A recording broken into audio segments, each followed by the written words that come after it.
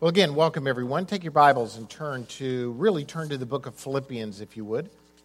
Philippians chapter 4, verses 10 and following is where we're going to focus today. We're going to look at several different things about living a thankful life. Living a thankful life. In Colossians 3, verse 17, it says, "And whatever you do, whether in word or deed, do it all in the name of the Lord Jesus, giving thanks to God the Father through him." That about covers it, don't you think? And whatever you do, when you go to church, when you go home, when you watch football, when you eat a meal, when you go to work, when you go to school, when you do anything, that you do, because word or deed covers everything, do it all in the name of the Lord Jesus. With what attitude? The attitude of giving thanks. The position of giving thanks to God the Father through him.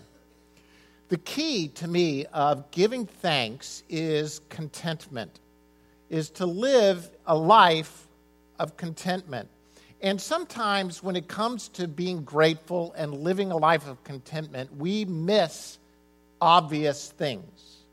We're so focused on certain things that we miss the obvious.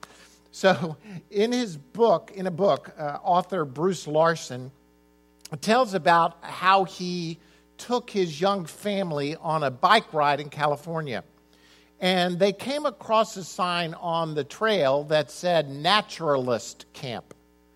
And figured it would be a beautiful, scenic, natural ride through the countryside. Some of you already anticipate where I'm headed here. They soon encountered a half dozen riders that clarified for Bruce the meaning of the word naturalist. For those of you who don't know, naturalist is a euphemism for nudist. Clothing optional, and they had opted out of their clothing. All six were completely naked and didn't hesitate to ride by the Larson family, going the opposite direction, say hi and be very friendly. And suddenly Bruce was like, he didn't even know. So he was so shocked, he didn't even know how to confront and to speak with his family, his kids, about what they had just witnessed. The conversation quickly changed directions, though suddenly his 5-year-old declared to his father, "Dad, they're not wearing helmets." We have sometimes we miss the obvious of what's taking place. Contentment is the ability to give thanks no matter what. Contentment, Jonathan's going to dwell on that one for a while. Jonathan, the humor is to open the door. You come back after a while. Contentment is not escape from battles, but rather an abiding peace and confidence in the midst of the battle. Let me just clarify this. If you believe that the way to get contentment is to avoid conflict and battles, then you will never be content. Because as we've discussed in recent weeks, conflict is inevitable.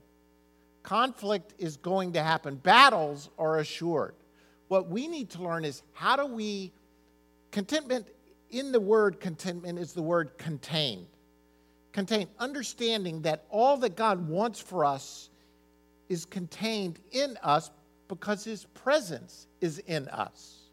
Not because we're great or not because we're self-sufficient, but we can be content because we have the source of contentment contained inward. Thanksgiving is a very interesting holiday for the American. We love Thanksgiving. It's one of the many people will say Thanksgiving is my favorite holiday of the year. But we live in a society that does not a lot of giving thanks. Here's why. I need to live over my circumstances. I don't need my circumstances to control me.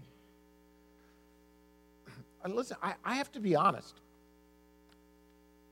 Discontentment is jumping on me in different ways. It is easy to look at the political situation in Alabama and become discontent. It is easy to look at those who are calling themselves followers of Jesus Christ and standing on rules, standing on God's word, but then not living a life that... It is easy to become discontent. I don't know where truth lies, but somewhere in the lies is not truth. And as a result, it affects us and we become discontent. How do I become content? How do I live a life of thanksgiving? How do I give thanks in all circumstances, knowing that this is the will of God for me? I'd like to give us some points. This is a two-part sermon. This is part one, obviously, on living a thankful life. And next week, I'll give you 3 more points on living a thankful life. I decided to stretch it for, normally I would cram it all in one sermon, but I want us to really be thankful. So I've split it into 2, and we can relax and look at it together. So point 1 is this: learn to be content. Learn to be content. In this idea is this: you are, me or anyone, we are not born content. We have to learn it. We have to learn how to be content. Paul says this, and we're going to walk through this Philippians 4 passage together. Philippians 4:10 says, I rejoice greatly in the Lord that at last you have renewed your concern for me. Indeed, and I'm not going to get into the whole Philippians situation. I'm not going to take it apart. There'd been kind of a division. They're back together. Paul's happy about that. Indeed, you have been concerned, but you had no opportunity to show it. And he goes on and says this: I'm not saying this because I am in need, for I have learned to be content, whatever the circumstances. We need to learn to be content. Do you know, being critical or discontent is no great talent. It doesn't take, there is no spiritual gift of criticalness or discontentment, because you don't need that gift. You're born with that position, really. And what we need to do is to learn to be content. And we need to understand that true happiness and fulfillment can only come from seeking the fullness of the Lord. If you seek happiness in any other way, you're eventually going to become discontent. Or, see if you can hang with me just for a second. I know you can. It's this: whatever you're going for contentment and happiness, when you get it, if you get it, you will discover what you were looking for is not there. It's one of the great truths. People who strive for more money, for instance, a position, a power, a place, once they get to what their goal was, what they learn is contentment is not on that mountaintop. And as a result, they then become discontent. And many people become disillusioned. For instance, many people who are single say, I would be content if I could just find a spouse. My life is incomplete. I just need to get married, and then I would be happy, and then I would be content. Then they get married, and they find it's not exactly what they thought it was going to be, because that's not their source of contentment. And then they start saying things like this: oh, if I could just have children, then I would be fulfilled. Then I would be content. And then they have children. And what do they discover? It's not all it's cracked up to be. And then they start saying, if I could just get rid of these children, if they would just grow up and leave the house, then I would be content. You understand, no matter what happens, you just discover at every level discontentment, because you are the source of discontentment, not them. It's in you, And so you have to learn to be content. And the line between contentment and discontentment, it's like this. You can move from one to the other in 2 seconds. And I'll give you an example. This morning, I was drinking coffee. I went by Starbucks, got a cup of coffee, brought it to the office, heated it up in the microwave because, it got cold between Starbucks and here. So I heated it up, put it in my fullness mug. I'm sitting at my desk. I'd already read through the sermon once and was doing some things. And I saw at my desk a new Time magazine had just come in this weekend. It was the greatest inventions of 2017. Like the top 20 inventions of 2017. So I'm drinking my coffee out of my fullness mug. And suddenly, I find, I've got one other passage, but I'll come back to it in just a second. I find this mug as one of the great inventions of 2017. Now, in case you wondered, this is called the Ember mug. And by most estimates, I didn't even know this, and I love coffee. But by most estimates, the favorite temperature to drink coffee is 135 degrees. Most hot coffee is served at 160 degrees. 135 is the most comfortable, which according to statistics say once you put it in a mug, you have 37 seconds to drink the coffee before it's no longer the perfect temperature. 37. So they've now made a mug that will keep your coffee at 135 degrees for an hour.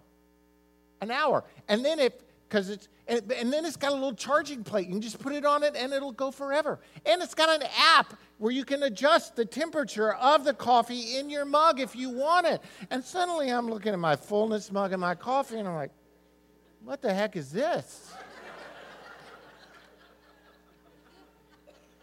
I went from content to discontent when I didn't even know this mug existed 15 minutes ago.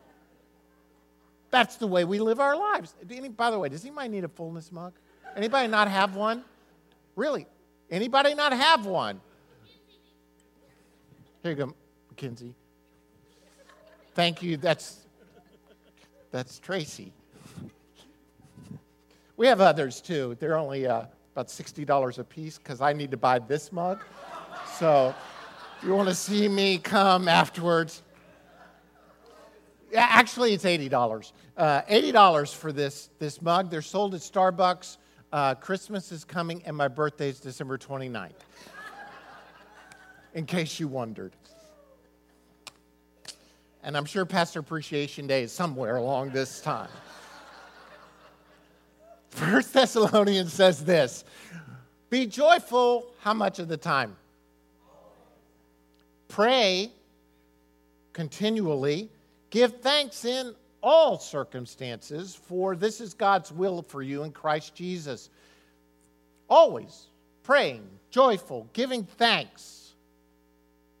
It's God's will.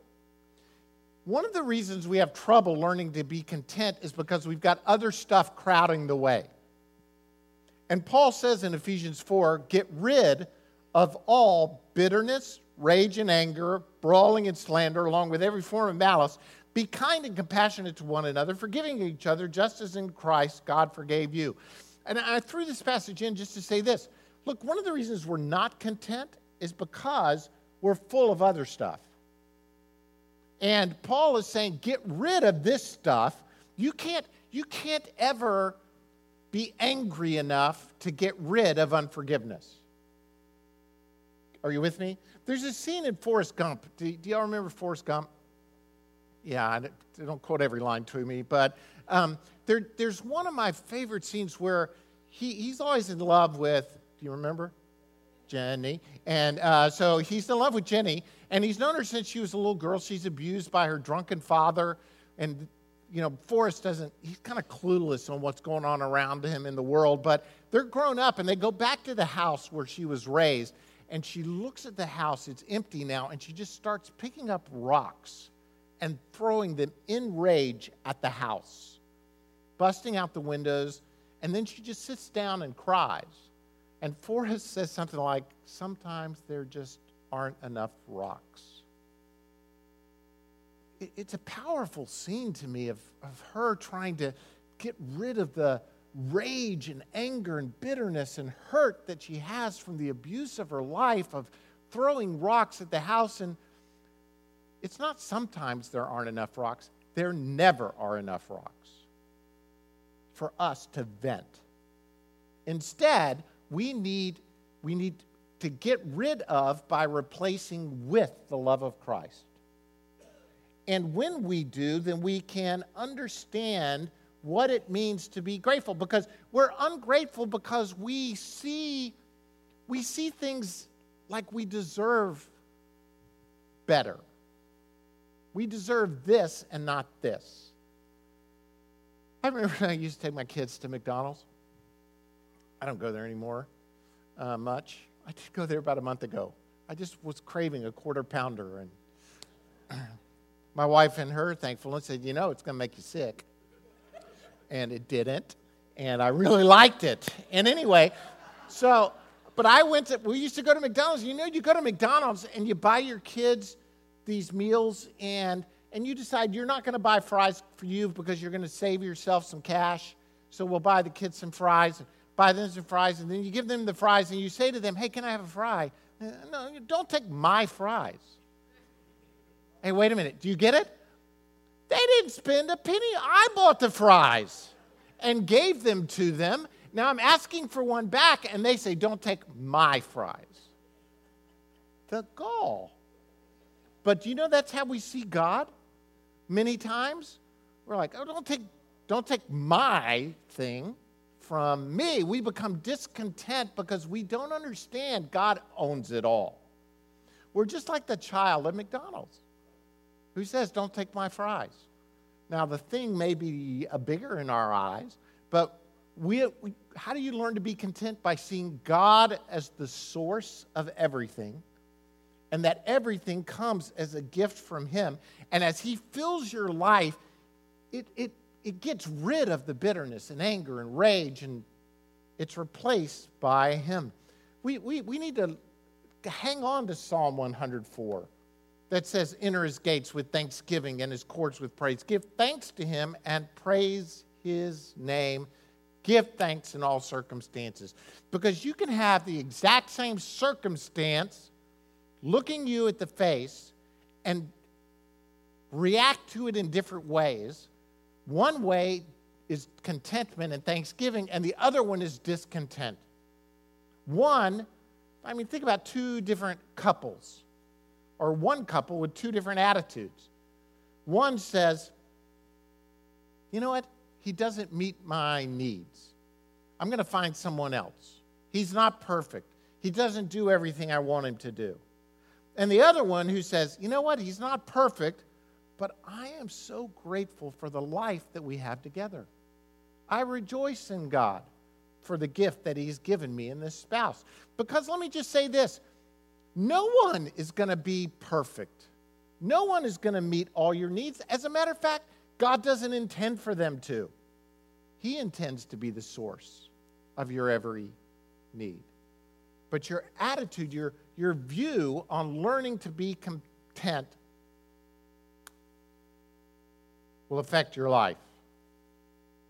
Hebrews 13:15 says, through Jesus, let us continually offer to God a sacrifice of praise, the fruit of lips that confess His name. Saying thank you can be a sacrifice, actually. It's a sacrifice of praise. Because it's not the easiest thing to always give thanks. It's a battle. You have to learn. I'm trying to help us understand. It's not going to come. You have to learn a position of contentment. Paul goes on and says, I know what it is to be in need, and I know what it is to have plenty. I have learned the secret of being content in any and every situation. Any and every situation, I have learned to be content. You get the point? Learn to be content. As a matter of fact, today, start the journey of your education of learning to be content. How? Leads me to the second point. Lean on his strength. Lean on his strength. Paul says in verse 13 of Philippians 4, I'm just going through the passage, Philippians 4:13, he says, I can do everything through him who gives me strength. Have you ever thought that this passage, we love this verse, don't we? I can do everything through him who gives me strength. What is Paul? Specifically, Paul is talking about being content. I have learned to be content. I've learned to be content in every situation. How? Because he gives me strength. He gives me strength. He depended on Christ for his strength. I believe there's a mark of a level of maturity that comes when we understand that we depend on him for everything, every situation, because I can't handle it by myself.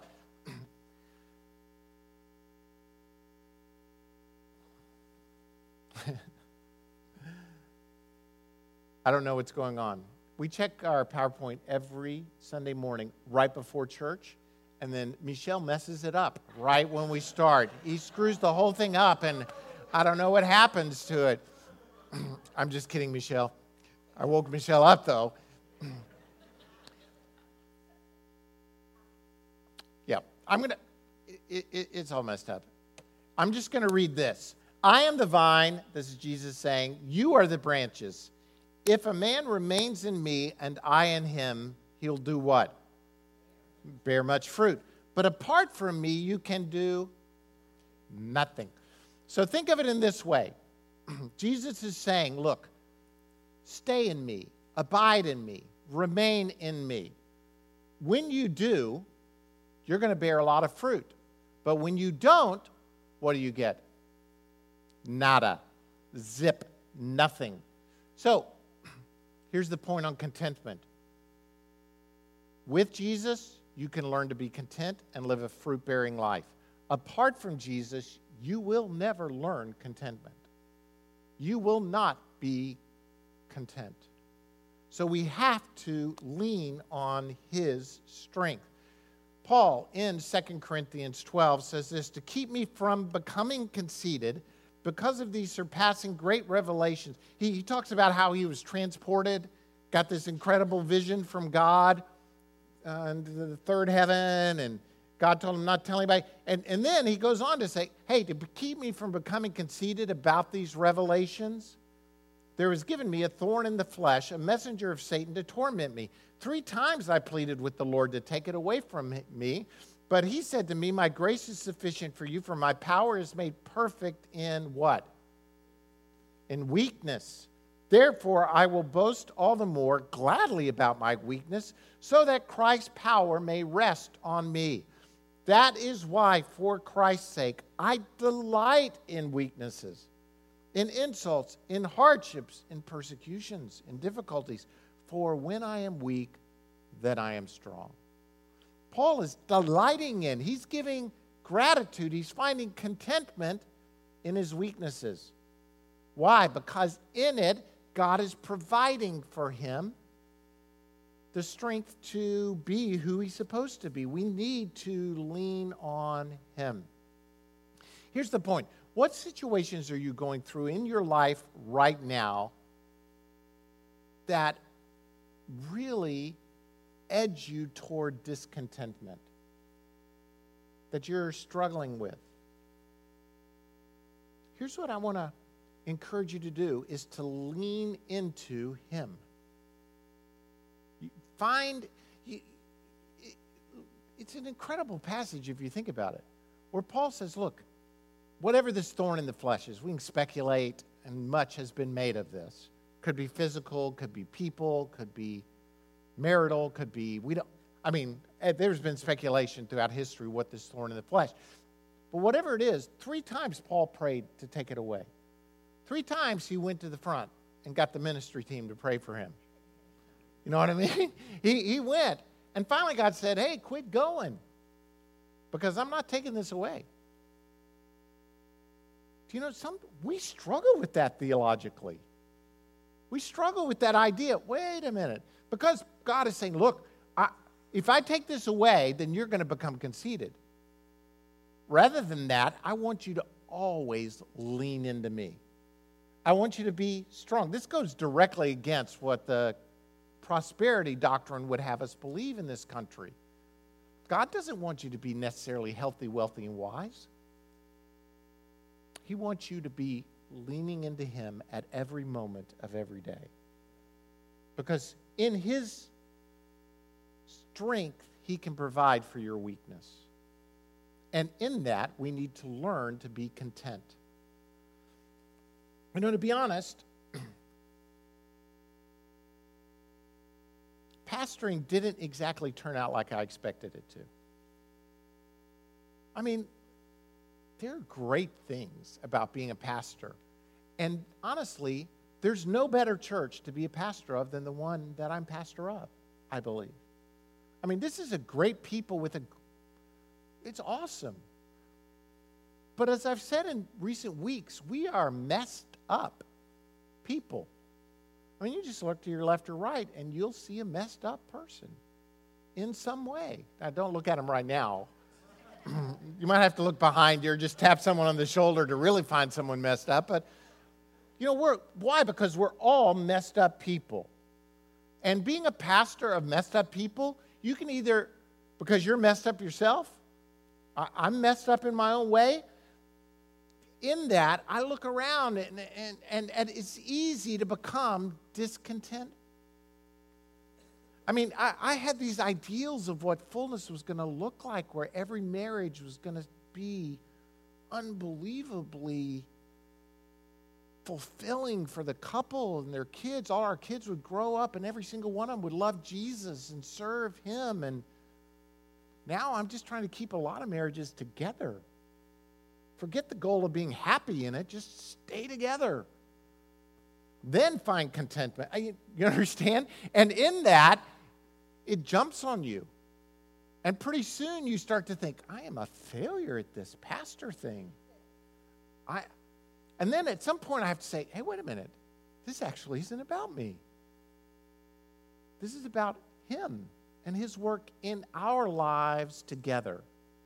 And it is easy to drop your eyes, so to speak, and to quit looking at him and relying on his strength and to think you're something special, or the people that you're around are something special. Listen, everything short of him is going to lead to discontentment at some point, as I said earlier. Lean into him. Final point, third point. Live to be a blessing. Live to be a blessing. So, if we have to learn to be content, and by learning to be content, we lean into his strength, then the outcome of contentment, not really the outcome, but one of the ways we're content is when we understand that it's not about us getting to get content, it's about us giving that brings contentment.